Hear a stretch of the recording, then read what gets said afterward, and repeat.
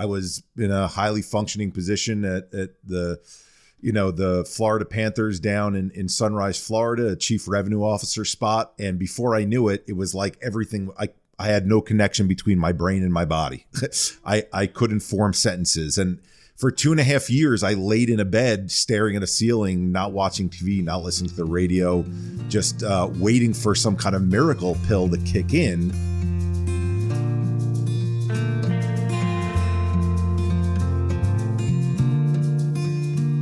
Welcome to Zestful Aging, where I interview inspiring and influential guests who are making their mark on the world and contributing to the common good. Making your mark, big or small, is creating a legacy, and it's one of the proven ways we can age with energy and joy.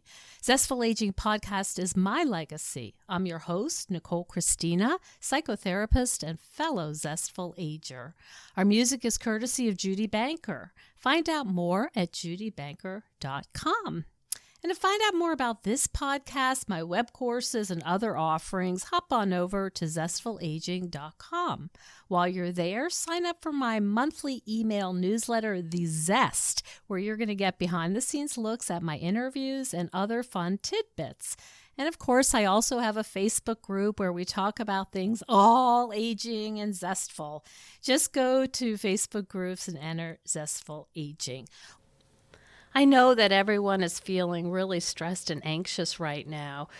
We're all unsettled and feel out of control. So I created a free download for you for maintaining mental health based on my 30 years as a psychotherapist. Just go to zestfulaging.com and it is all yours. Well, I've got my little loyal Jack Russell Sparky right by my side, but since we have a foot of snow right now, there's not going to be a hike, but we are going to have a great interview for you today. We're going to talk about a really important subject, which is the stigma of mental illness. And many of us have been aware of this problem, but as the pandemic lingers on, more of us are struggling with our mental health than ever before. And now is the perfect opportunity to change how we view and how we understand mental health. And we have the perfect guest to help us do that. Eric Kussin is a professional sports executive and the founder of We're All a Little Crazy. Eric brings together athletes, celebrities, and expert practitioners with the aim of decreasing the stigma related to mental illness. After a successful career that started at the NBA League office and led to senior management positions with a number of professional sports teams, Eric's mental health took a sudden and rapid decline. This decline left him almost permanently in bed and with severe cognitive impairment for just over 2.5 years. And once he found a way to climb out of his abyss, he vowed to spend the rest of his life focused on changing the global conversation through mental health advocacy. Welcome to the show, Eric. Thank you, Nicole. Your opening is so smooth that I feel like if I speak at all, I'm going to put a wrinkle in how great that was. Oh, thank you. Thanks.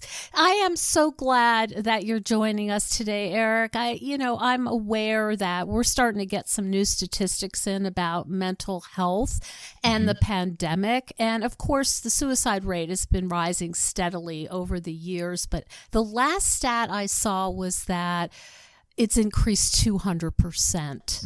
And I really am interested in hearing your take because, you've said mental health is a continuum and that these kind of struggles are part of the human experience. But that's counter to the way the medical world views mental illness, that you either have a diagnosis or you're fine, right? Tell me about how you see this.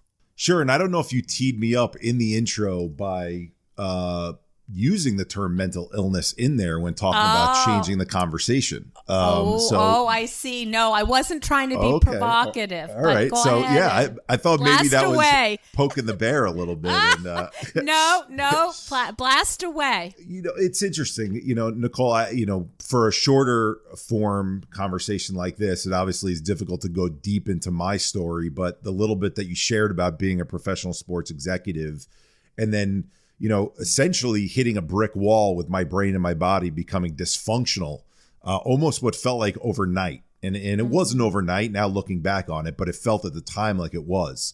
I was in a highly functioning position at the Florida Panthers down in Sunrise, Florida, a chief revenue officer spot. And before I knew it, it was like everything, I had no connection between my brain and my body. I couldn't form sentences. And for 2.5 years, I laid in a bed staring at a ceiling, not watching TV, not listening to the radio, just waiting for some kind of miracle pill to kick in, because what we hear so much in this space is you're either sick or you're healthy. And when you're sick, what do you do when you're sick? Well, when we grow up and we are taken to the doctor by our parents and we have strep throat, bronchitis, pneumonia, we take this thing called an antibiotic, and it is a miracle pill.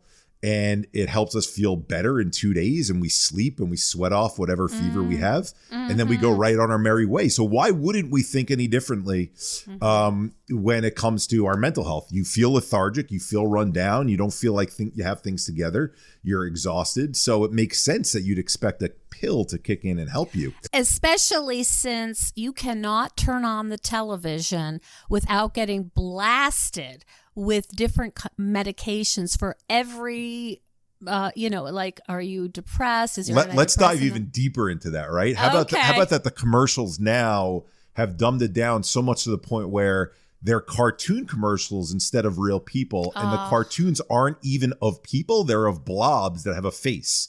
And the blob has a sad face with gray clouds above it and sad music. And then 15 seconds into that 30-second commercial, a pill is introduced. The music becomes beautiful. The clouds go away. It's a blue sky. And now the blob is smiling, right? I can hear how pissed off you are now. Well, the reason why, look, it was the greatest tragedy in my life up until this point, but it's also been the greatest opportunity and given me a platform to be able to speak about it, because I technically ended up wasting 2.5 years of my life laying in that bed, trying over 50 different psychotropic drug combinations, because Nicole, I'm a stubborn bastard and I want to work my ass off to get better in anything that I do. And so even though I was at my most miserable place, my way of thinking I was working the hardest I could was hanging on for dear life, waiting for the next 4 or 6 weeks to pass by, which is the time period they give you to try the next psychotropic drug combination, hoping the new one would kick in. And that led to then trying TMS therapy, 23 sessions, 23 days in a row of getting my brain, interjected with electromagnetic waves to try and wake up my neurons. That led to the first ever feeling of a suicidal ideation, which led to my voluntarily going to a psych ward. In the psych ward then, being told by a top doc, and I use that in quotes, not because it's not true. She had the plaques all up on her wall, but she's looking at me and she's looking at medicine the conventional way that we learn about it and that they learn about in school. And she looks at my chart and she says, Eric, you've tried everything there is. That's Your right. last resort is to do shock therapy. So if that's what I heard and you're saying you hear it in my voice, that's because what we are taught, what we are shown, the marketing messages, and I'll get into kind of, how I came across the way that the marketing messages don't work for us and actually move us further away as a society is understanding this topic, is that I was that very person that bought into those messages because that's what we are educated through is these commercials. Because you look at, the timeline, you and I are both in New York. New York was the first state to require mental health education. And it was July 11th of 2018. That's how recently it was. You have the pandemic that comes in the middle of that between then and now, and people having to worry about just getting kids online with their computers and doing remote learning. Guess what? Social emotional learning is not really taking a priority right now when it should, given the numbers that you just described. We don't have a plate to put things on if we don't have social emotional health. That is the plate. Yes. Yeah. So let me ask you this question, Eric. You're laying there, your brain is not working. You were a highly successful executive. You're laying in a bed, just counting the days down. What would have helped at that time? What would have been the intervention that would have gotten you out of that bed? Well, what I came to realize after going through all those failed treatments was that I was sitting on this bedrock of stress and trauma. I when I grew up, from the time I was 8 years old until I was 23, so for about a 15-year period, I had an older brother who broke his femur bone in an accident, was in a body cast for a year, homeschooled, then diagnosed with ALL, a children's form of leukemia, 5 years of chemo radiation. A month later, is in a Jeep Wrangler with his friends. They bought it, with their permit, driving around. Car loses control. He flies out of the car, lands on his head, cracks his head open, loses partial vision in his eyes, in ICU for a month. Oh. Goes to college up by you at Cornell, where I went as well, but he went before me, and is feeling a pain in his knee. They do all the tests. Comes back that his cancer from childhood returned. So now they have to give him a much stronger chemo regimen. The chemo regimen, after a year, sends his body into what's called septic shock. Organs start attacking themselves, and he goes into a coma. And we're hearing from the neurologist, we don't know if he's going to wake or if he's going to have any brain activity. I'm up at school at this point. I'm driving back and forth. My parents are living at the hospital. 3 months of this, and at the 3-month mark, miracle again. He wakes and he's got his full cognitive faculties about him. But his kidneys fail from the rigor of the septic shock. He has to go on dialysis. We all get tested to see who's the closest match. My father donates a kidney to him. I finally feel like I'm in the clear, get my job at the NBA league office. And that first year out of school, 3 of my close friends, age 22 and 23, pass away unexpectedly of heart conditions, all separate cases. When you ask me what the reason I gave you that long answer to that short question, Nicole, is when you ask me what would I have hoped would have taken place when I was laying in that bed, just from an educational perspective, I wish what I would have known is that I was sitting on this bedrock of stuff. And the reason I didn't make that connection until a great integrative psychologist, who's still my great friend and my doctor to this day, helped walk me through that and help me understand that, is because when we're not feeling well with our mental health, what often happens is we go to our general practitioner and they give us a Prozac or a Zoloft, like that first level SSRI, or we go to a psychologist who says this is a little more intense than, quote, talk therapy.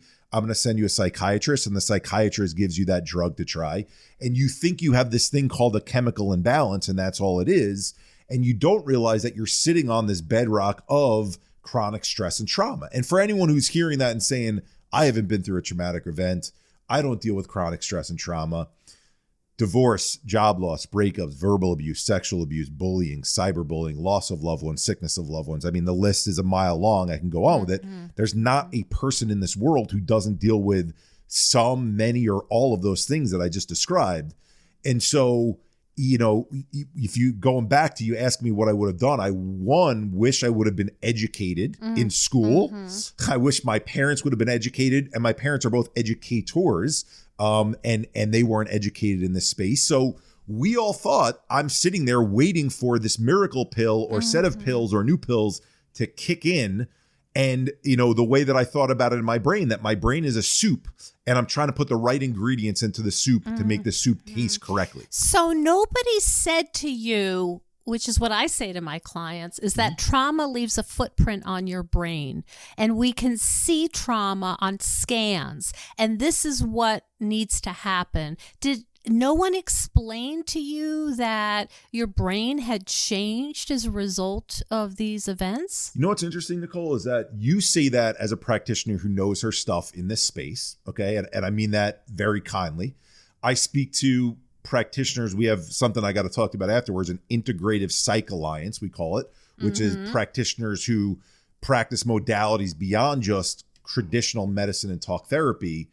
But you got to understand that I was going in New York City to seeing these traditional doctors who practice the allopathic way, and they have tremendous credentials, Harvard trained, Columbia trained. The Columbia folks there. Yeah, I'm familiar with some of them. Yeah. And it's not a knock on them. It's the way that they've been taught, but they've been taught you've got a brain problem with these chemicals in your system. You need some kind of synthetic brain chemistry to fix this. And we would need another episode to talk about how they get trained, because I think that you're probably very aware that Big Pharma is providing a lot of their training. So, of course, they are going to be prescribing a Zoloft or Lexapro or something like that. And the skeptic in you says, and by the way, when you and I talk about this stuff, I always say, hey, if I'm found in a ditch a week after this podcast, you'll know who did it, right? But, it's kind of like my disclaimer of protecting us. But, when you see something, let's take opioids for a second, like Purdue Pharma getting sued for being in cahoots with doctors selling more drugs. I'm not saying that happens to the same level with psychotropics, but it doesn't get your mind thinking, why are so many doctors going to this model? I think more of it is it's what they're taught. That's what I want to believe, and it's what they know. And so they aren't taught these other integrative type of models and other ways to heal. And so, in fairness to them, using either a psychiatrist or even a general practitioner as an example, when you go to that doctor and you're one of the lucky ones where a Zoloft or a Prozac or first-line SSRI works for you, you're going, and I'm going to throw out a percentage here that's just made up, you're going from feeling 62% of yourself back to feeling 77% of yourself. And all of a sudden you're like, this drug works. And so if you get that initial jump of that 15% from the 62 to the 77, the doctors high-fiving each other, you're high-fiving the doctor, you think things work. And then you don't realize that you're sitting on this bedrock of trauma, which means the 77 is going to go down to 74, to 68, to 62 and below over time. So even though you're one of the lucky ones who had that initial jump, guess what? It doesn't stay that way for life, because your pot continues to fill with more stress, more trauma over lifetime. If you do nothing about that, and those footprints that you just described remain there, and you do nothing to smooth over those footprints, our car just becomes kind of like that pushing the gas and the wheels just turning in that mud, creating the tracks even deeper and deeper and deeper. I see. It's a structural problem. Yes. And I think many people would say that some of the meds just paper over that. Yep. But there's not, we're picking off the dandelion head. We're not going for the taproot. And Nicole, give me 45 seconds to explain this, because I'm working with a functional medicine doctor right now as well. An SSRI is a reuptake inhibitor, the RI in there. All that means is whatever serotonin, or if it's an SNRI, norepinephrine, that is free flowing in my body from what my body makes, it inhibits the reuptake. So it keeps more of it in that synapse area, and it allows one neuron to fire to the other neuron and have more of it readily available. Well, if through stress and trauma over time, my brain-gut axis has changed, my inflammation in my cells have changed, the way that I absorb proteins has changed, guess what? I'm not making a lot of serotonin, making a lot of norepinephrine in the first place. So having a reuptake inhibitor isn't going to help me too much. And well, so the other piece of this is actually it's never been proven that serotonin is the issue. And there have been studies of people who are horribly depressed who have so much serotonin that they can share it with all of us. Yes. So it's a theoretical construct. I think that seemed to make some sense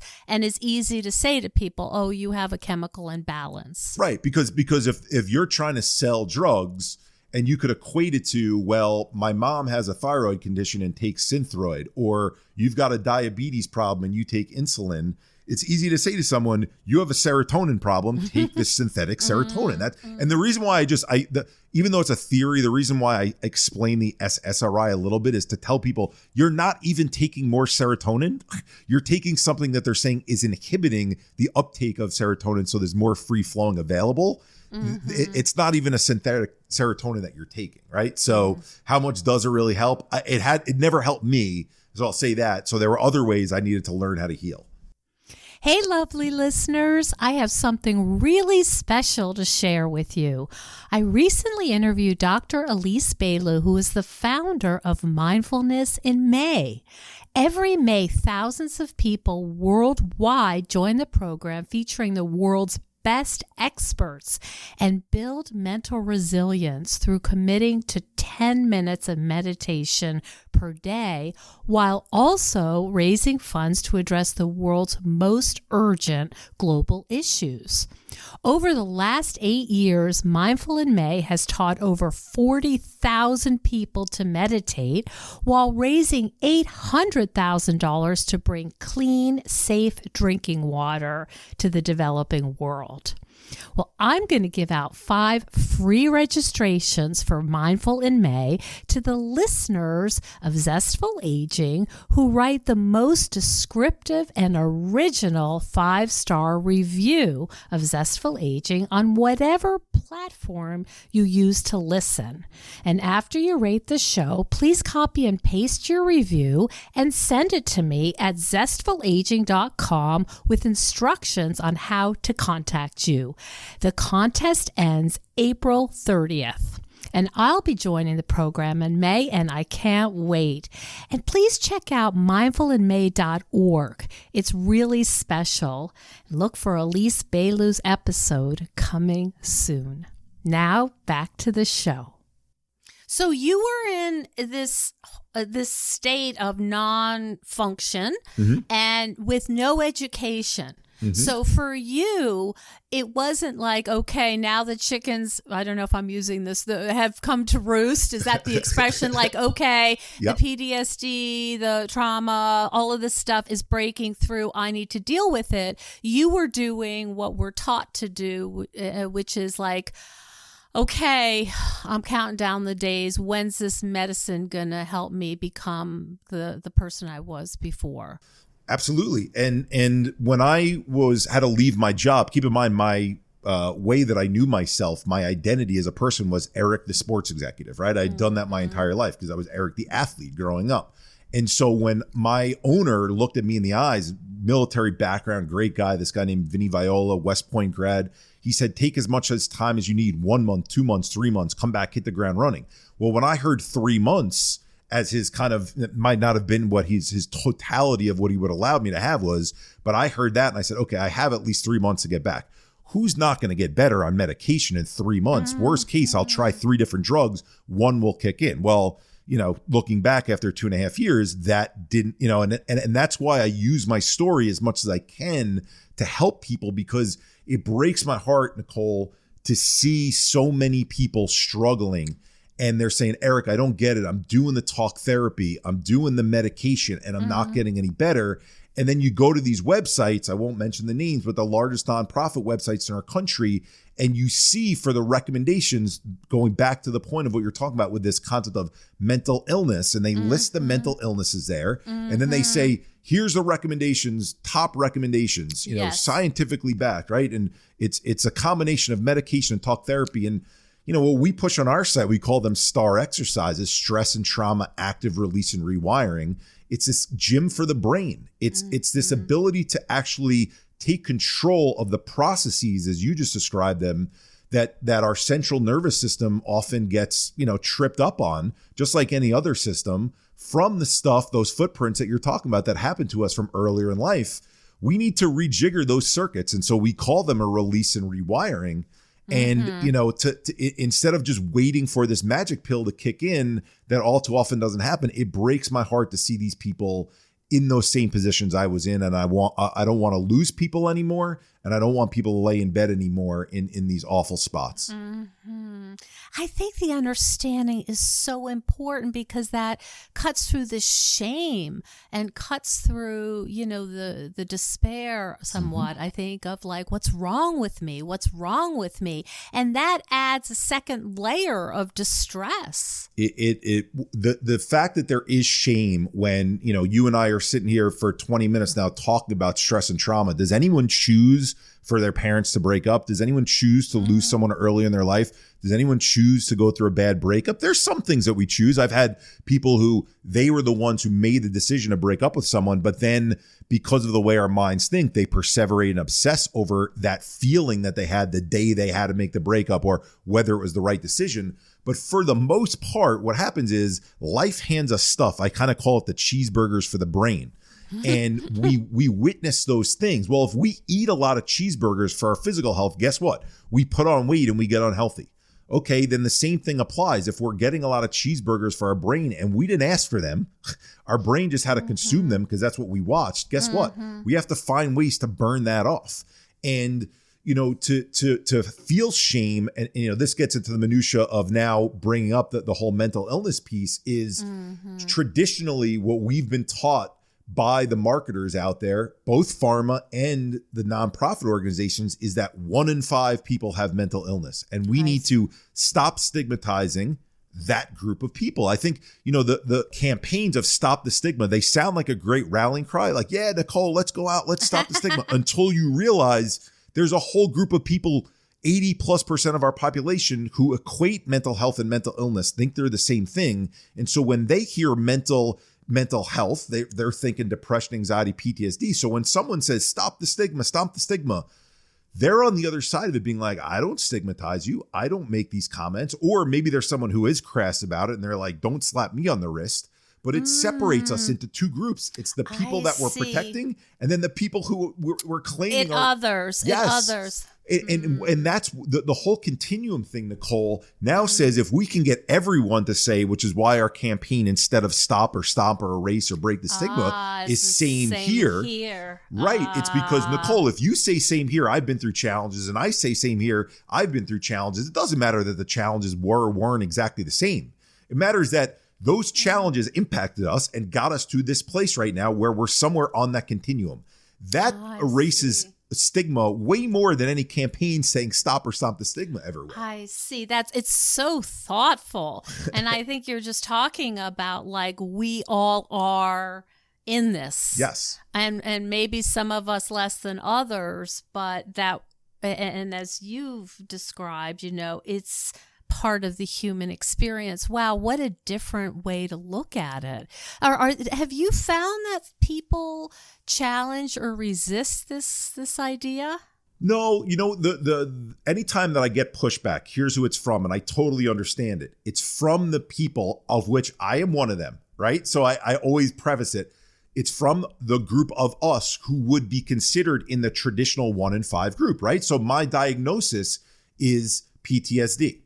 And so I think there's this concept, because we've been talking about the 1 in 5 for so long, because NAMI's been around for 40 plus years now, there was this protection mechanism of they have it worse than anyone else, right? And by the way, laying in bed for 2.5 years, dysfunctional, is having it pretty friggin' bad. I'm not going to lie, right? But I think what we need to open up our eyes to is, do we compare that this person has a worse cancer than the next person? Or do we try to support and comfort everyone who has cancer, right? So if those of us who are at the point on the continuum where we've reached the point of mental illness, oh, by the way, not only this genetic thing that we either have or don't have, something that all of us can develop, guess what makes us feel all in it together? When we all know that we're susceptible to it and we're all part of that continuum, that makes us feel more comforted. So if I get pushback, it's from the people in the 1 in 5 who say, you're really minimizing my struggle. My point to them is say, but then if not, we live out on an island and we're the only ones going through it. And that's not the way that society should treat this. And in fact, it's being reactive with those 4 in 5 people, where how many times do we hear stories, Nicole, of, well, we lost that person to suicide. You never would have thut, not them, right? It's because we're not proactively getting in front of these people. We're not, and I know you talk so much about aging on here. It makes me think about how, I talk about this with my parents all the time. Like, there's these excuses, and I'm going to call them excuses, and I hope no one gets upset me using that term, is, well, I'm older now. I've already been through those things before. I've already witnessed the birth of children, or I've already witnessed, my team winning Game 7 of a World Series. It's not that exciting to me anymore, or I don't need to go out and dance anymore because I did that when I was younger. Is that really what the case is? Or do these biological processes of change, what happen to us emotionally over time, make it so that we're not able to enjoy those things as much as we used to? And is there, if we work on our mental health and we take our gym to the brain, might we be able to enjoy those things that we enjoyed at a younger age as much, if not even more, because of the perspective that we gained if we work our brains out? This is so profound. And I'm like, there's not much more interesting to me than what we're talking about right now. It's so important. So let me ask you, we're sort of provocative here. Would you do away with the field of psychiatry? No, I'd morph it into what, we're working with our folks on the professional side of things, which is more of a study into functional neurology. I think that there is what we see, I think that's long-term. What we see coming together is this idea of integrative psychology, psychiatry, psychotherapy, meeting with functional neurologists so that we get a full picture of the individual. And we could understand, how did trauma impact them, and how did that impact the trauma plus their genetics impact their biological processes, the way that, you've heard all these different terms like the loan, the gun, and yes, that expression. Yeah. Exactly. And by the way, isn't that such a better way to get to the source of why we're feeling what we're feeling than treating the end result and saying, this person has depression, so let's give them the depression pills.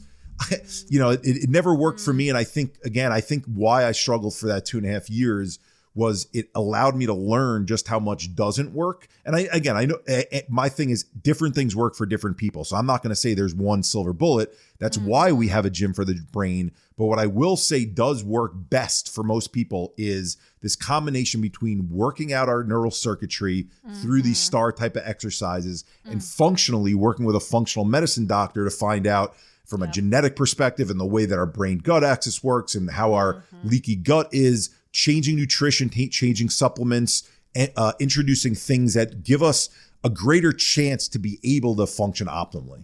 So you're just talking about a total makeover here to one of much more holistic and educational, and I think welcoming, like, yes, as you say, same here. Come on in. Let's see where we need to reboot. And by the way, you can look at these scans of people who have PTSD. The brain really does react and change.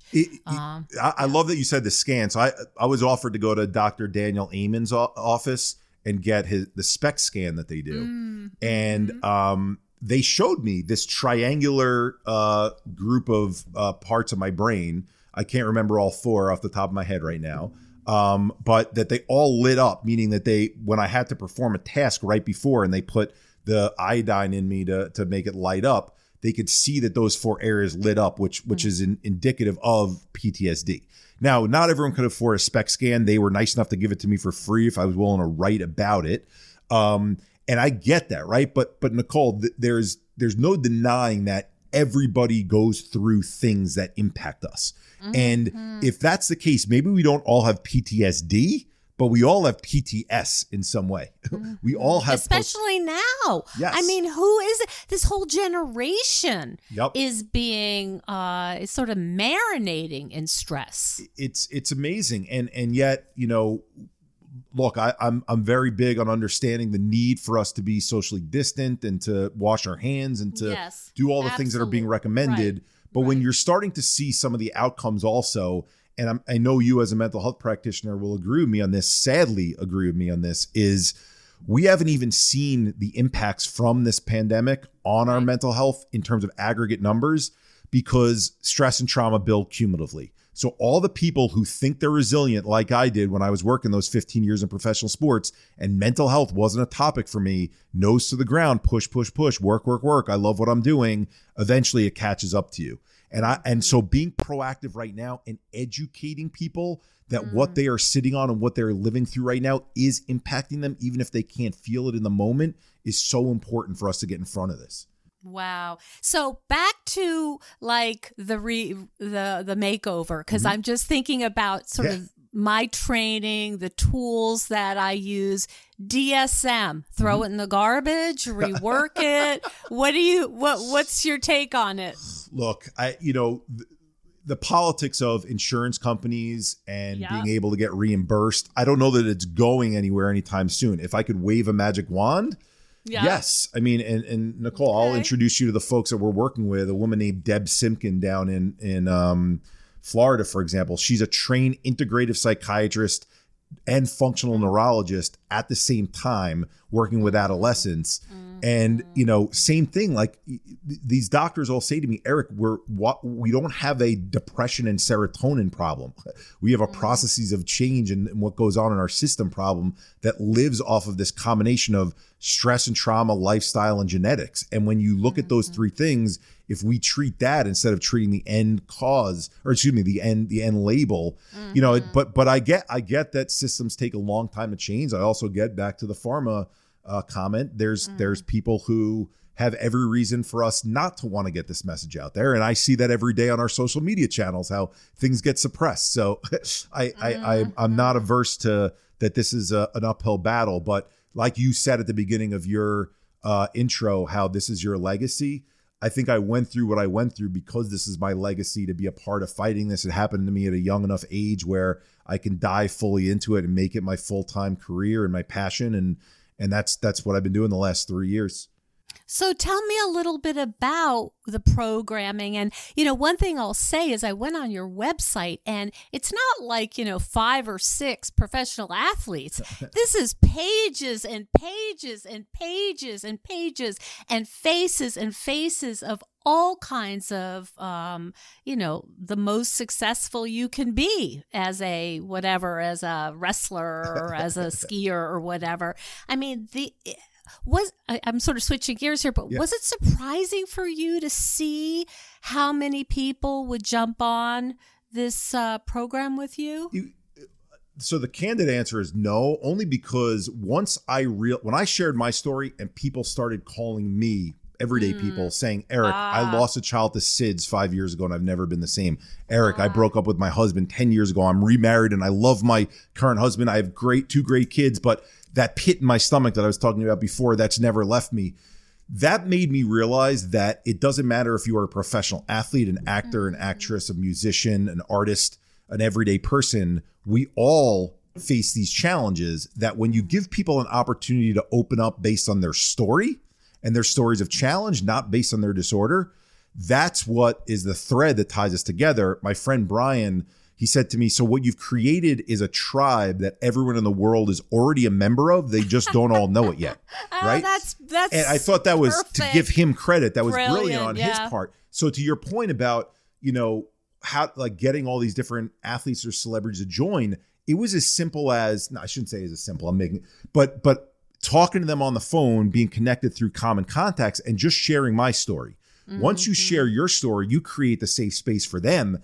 They share their story, and then you say to them, look, I'm not asking you to share alone. I'm not asking you to raise your hand and say, I have bipolar. I'm asking you to share, when my parents got divorced when I was 8 years old, that really impacted me, right? And yes, it takes brave people to do that, but I think it's a little bit easier to share than just the label, number one. And then number two, when you're sharing it with other people, it certainly helps that you're not the quote only one. And then, I pitched them on this idea. When I say pitch, not from a sales perspective, but like this vision concept of, if we can get people with platforms, circle 1, doctors and practitioners, circle 2, everyday people, circle 3, and combine all these experiences where you have experiences of very successful people, experiences of everyday people, the knowledge of all these practitioners who understand the things that you were joking with me about where the change needs to happen. We could package it with a strong marketing message, which is same here, and we're all a little crazy in quotes, and now use our brand partnerships like, different schools, different colleges, different sports teams and leagues to get those messages out through the people that we're working with, them partnering with those brands and those companies to now train the masses and help them better educate. That to me can bring about real change. And so that's, I've been fortunate to have those folks who've been willing to, kind of put their flag in what we're doing and saying, I'm on board. I like what you're building. And you're the perfect person because were already an expert in promotion. So you're promoting something that's really near and dear to your heart rather than maybe a sports team. Well, I'll tell you this. I've seen so many good posts lately about no one's really an expert. We're all figuring it out as we go. And, so maybe some of us are more well experienced in certain things. So I don't know that, I could call myself an expert at anything other than to say, I do think I have empathy and I have, EQ, and I can read very quickly how people feel about stuff. And so even mentioning the term mental illness, for example, that puts me on edge when I hear that term, even though I would be diagnosed as someone with mental illness. It gives me this charge. Okay, well, now I know if I use the term mental illness and even mental health because it gets equated with mental illness. Why, Nicole? Because if we go to a newspaper stand or a magazine stand at an airport, if you see a magazine on physical health, it's six-pack abs, it's big pecs, it's home workouts. You see a magazine on mental health and it's imagine what it's like being inside their head, right? Like those are the headlines that we see. And so, what people think of when they hear mental health and mental illness, all I'm doing is I'm saying I'm an individual who could put my finger on the pulse and say, these messages are just off and they don't get us to where we feel like we're together in this and it relates to the everyday person. And that's what we need. So, been lucky. And then, diving a little bit deeper is we have programming in 5 main areas of focus: K through 12, colleges and universities, sports teams and leagues, corporate offices, and then servicemen and women and first responders. And that's only done as a way to try and break up this massive 7 billion person population into strategic buckets. Most people fit into either school or school kids and office, right? So you usually can get in front of most people that way. But if I'm right in this hypothesis that it's 5 and 5 and not 1 and 5, this is where my pitch to everyone out there is: my organization is never going to be the be all end all. NAMI is never going to be the be all end all. JED Foundation is never going to be the be all end all, because there are 7 billion people who need these messages. It's time we started holding hands and working together with the same messages in a consistent way to help as many people as possible, and for organizations not to look at each other like competitors. Wow. That's a lot. You've brought together so many different facets of this. So let's just pretend I am in France and I'm listening to this interview. We have a lot of followers from France. And I think to myself, this makes a lot of sense. And I really want to get on board with this. What is the first thing that someone might do to challenge their old ways of thinking about emotional and mental health? Sure. So on our site, I would start by reading the stories of these recognizable figures. That's why we put that front and center. Okay. So you see their thumbnails and you could click in there, and when you read their stories, what's relatable again is that they're sharing things that they've been through in life.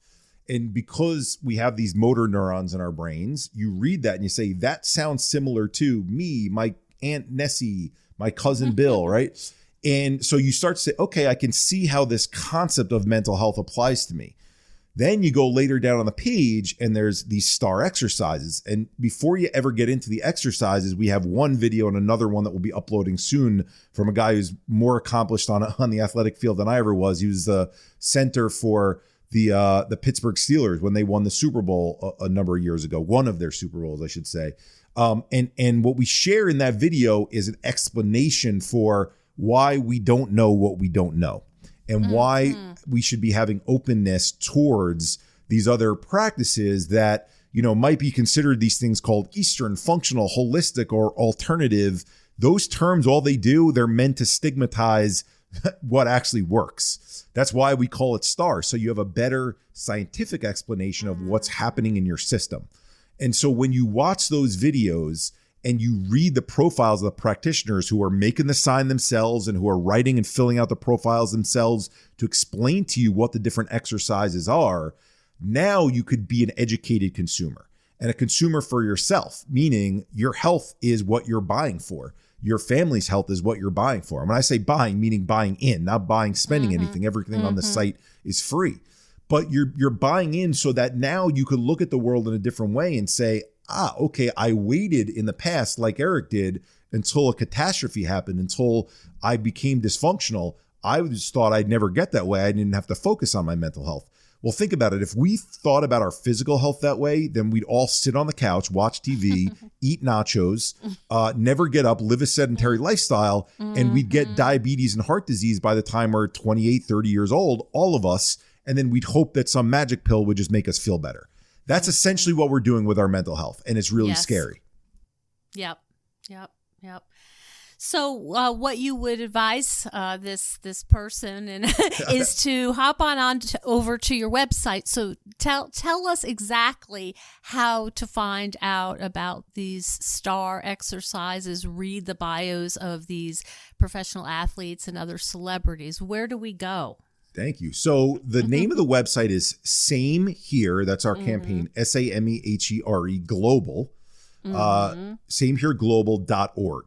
And the athletes are listed up there. The STAR exercises are listed up there. We have in our Same Here Alliances a global integrative practitioner alliance. And if there's not one in your area or in your country, that's what we're networking to do right now, is bring together. That's, Nicole, why I want to introduce you to Dr. Pleener on our end, is meeting these practitioners from all around the world who believe in this concept of getting to the source, so that, my hope is anyone who's going through anything or wants to be proactive with their mental health has a quarterback like you that they can come to and say, Nicole, what do I do? Where do I start? I need someone to hold my hand through this. And really provide the education.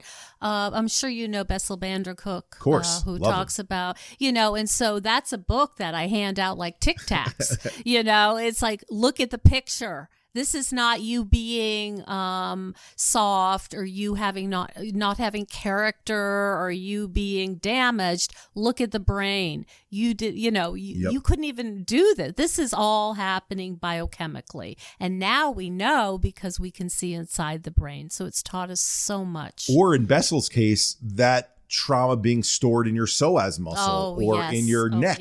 And how many people do we see walking around and it looks like they're in physical pain? And it's really related to the trauma that they've seen over their lifetime. The issues are in the tissues. Yep. That's what they say. I like it.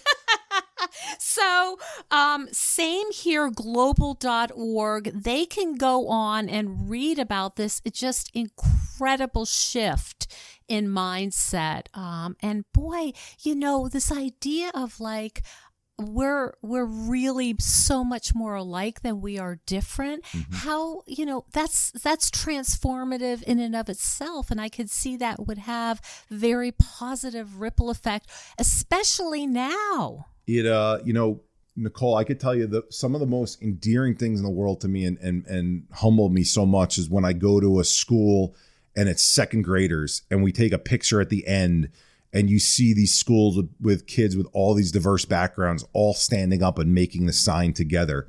Or we have people from all over the world who speak different languages. They tag us on social media. I should have shared that at @samehere _global, where we have communities and people can actually, tap into those communities. And we see people from all over the world talking and sharing with one another and supporting one another. I think that's why the sign is such a big piece of this as well, because, languages sometimes separate us if we speak different languages. But a sign that says, I'm part of your tribe, like we're all in this together, that transcends anything. And that's what we need. We need to support one another, especially in this world that's divided by politics, especially in this world that's divided by social issues. There's one thing that is common and is part of all of us, and that is that life experiences impact all of us. We should all be able to come together around that. It's such important work, and I can hear the passion in your voice, and I can hear how, it's just radiating from you, how invested you are and how deeply satisfying this work is for you. Leaving sports, I didn't, because you play sports as an athlete and then you're fortunate enough to get your dream job out of school and parlay that into other positions. And hopefully that doesn't come off in a heady way. I realize how lucky I was to be able to do those things, and that, luck had to fall my way in many cases. But when I was working in sports, I pinched myself because I thought, wow, this is the dream job. I could never find anything better than this. You asked the question earlier about, being in the office and doing that versus doing this right now. And I could tell you that I'm having more fun and more energized and more enthused by doing this than anything I ever did in sports. It's because my canvas is the entire globe instead of the 75-mile radius around the building that I used to market from. My product is not just tickets and sponsorship. It's everything. Mental health literally touches everything. And the people I get to work with are all drawn towards the same cause and on the same team working together to help people. I talk about a contribution to humanity. I hopefully, Nicole, it's interesting. I'm not looking at it that way yet. And I love that you said that. Like, I look at it as I'm a competitive SOB and I want to change the way that people see this. And I want to give, there's a draw to me that is every individual person that I speak to, every group of people that I speak to. I don't want them to ever suffer the way that I did. So that's the, I guess, altruistic piece of it. I haven't looked at it yet from a global perspective of look at the great global change we could bring about. Despite the fact that the name is Same Here Global, it almost becomes I want to get the details of the X's and O's and the small things down the right way instead of focusing so much on the big picture to start. Okay. And maybe that's a protection mechanism in my own brain. And that way, if I fail at this, I don't feel so bad at it. But I'm a true believer. So Alex Rodriguez, who played for the Yankees, he told a story a couple of days ago that his manager, Joe Torre, he was in the middle of a slump. And Torre said to him, Alex, big things happen when you focus on the little things. And he got up to the plate and he took a swing and he missed by a mile. And he'd been in this long slump, and he saw Torre in the dugout, and Torre took his hands from out wide and just said the little things. He lipped it and he moved his hands inside. And that next pitch, all Alex did was focus on his legs. He said, okay, I got to torque my legs a certain way. Bam, hits a home run over the left center field the next pitch. And, those are the things that motivate me, because I think if you get the minutia of the little things down on an everyday basis, the world rewards you when you're doing stuff that it is meant to help other people in a bigger way. Oh, wow. It is so exciting. And I just feel so honored to have you talk about it on the show. And I wanted to just repeat it for folks. It is samehereglobal.org. It's a fascinating website. You're going to learn a lot. And it sounds like that's the first step in really challenging some of the narratives that we have been believing for years about mental health. Thank you so much, Eric. I so appreciate your energy and your work. No, I feed off of your energy as well on this call. So thank you for all the passion that you bring. And I think that intersection of aging gracefully, aging with enthusiasm and passion, and mental health, I think they're so intertwined. So I really appreciate you having me on. Hey everyone, I wanted to tell you about a powerful new tool that supports your mental and emotional health in what are extremely trying times. And you may remember that I've been a psychotherapist for 30 years, and I'm always a little suspicious of products that claim to help us feel less anxious, depressed, or worried. But then I was introduced to a new kind of app called Cope Notes, and I have become a big fan. Cope Notes was developed by a guy who spent a lot of his life trying to figure out what might help support him through his own weekly psychotherapy sessions. Cope Notes is an app that gives you random texts through the day to break through some of the negative messages that might be repeating in your head. It's well researched and has been adopted by many mental health facilities. I highly recommend it. I think we can all use a little support right now. So check out Cope Notes gmail.com/zestful. I will receive a small portion of those proceeds. And I'd love to hear your feedback about how it works for you. Thank you so much for joining us on Zestful Aging. If you like the podcast, please share it with some of your friends. I love to hear from my listeners. Send me an email at NicoleChristina.com. It's no secret that everyone's feeling pretty restless and unsettled right now. Our lives are upside down and the future is feeling pretty uncertain. But if you're anything like me, organizing my stuff can help me feel a little calmer. It's something I can do to help me feel a little more in control and in charge of my own life. If you think decluttering could help you feel better and you could use a little assistance with that, check out the online course I've developed with professional organizer and designer Carrie Luderin. It's called Too Much Stuff. And Too Much Stuff is different from other courses or articles or guidance you may have used up. We give you clear steps to deal with the clutter and the tools to help you face the overwhelming feelings and the emotions that come up when we're going through our clutter. And a lot of those emotions are just feeling anxious or guilty or just basically flooded with a lot of different confusing feelings. The course is really practical. It's realistic. The lessons are short and punchy, and they're really manageable. We're not trying to set you up for some long exploratory, super in-depth, burdensome experience. We want something really helpful for you right now. We all need help with our anxiety. So being surrounded by more calm and less chaos can really help. So now's a good time to clear out the clutter so we can focus on what's really important in our lives. So find out more at zestfulaging.com. You'll see more about this under the web courses tab. If you have any questions, just shoot me an email at zestfulaging@gmail.com. Thanks so much. And stay tuned next week for another interview with a fascinating and inspiring guest.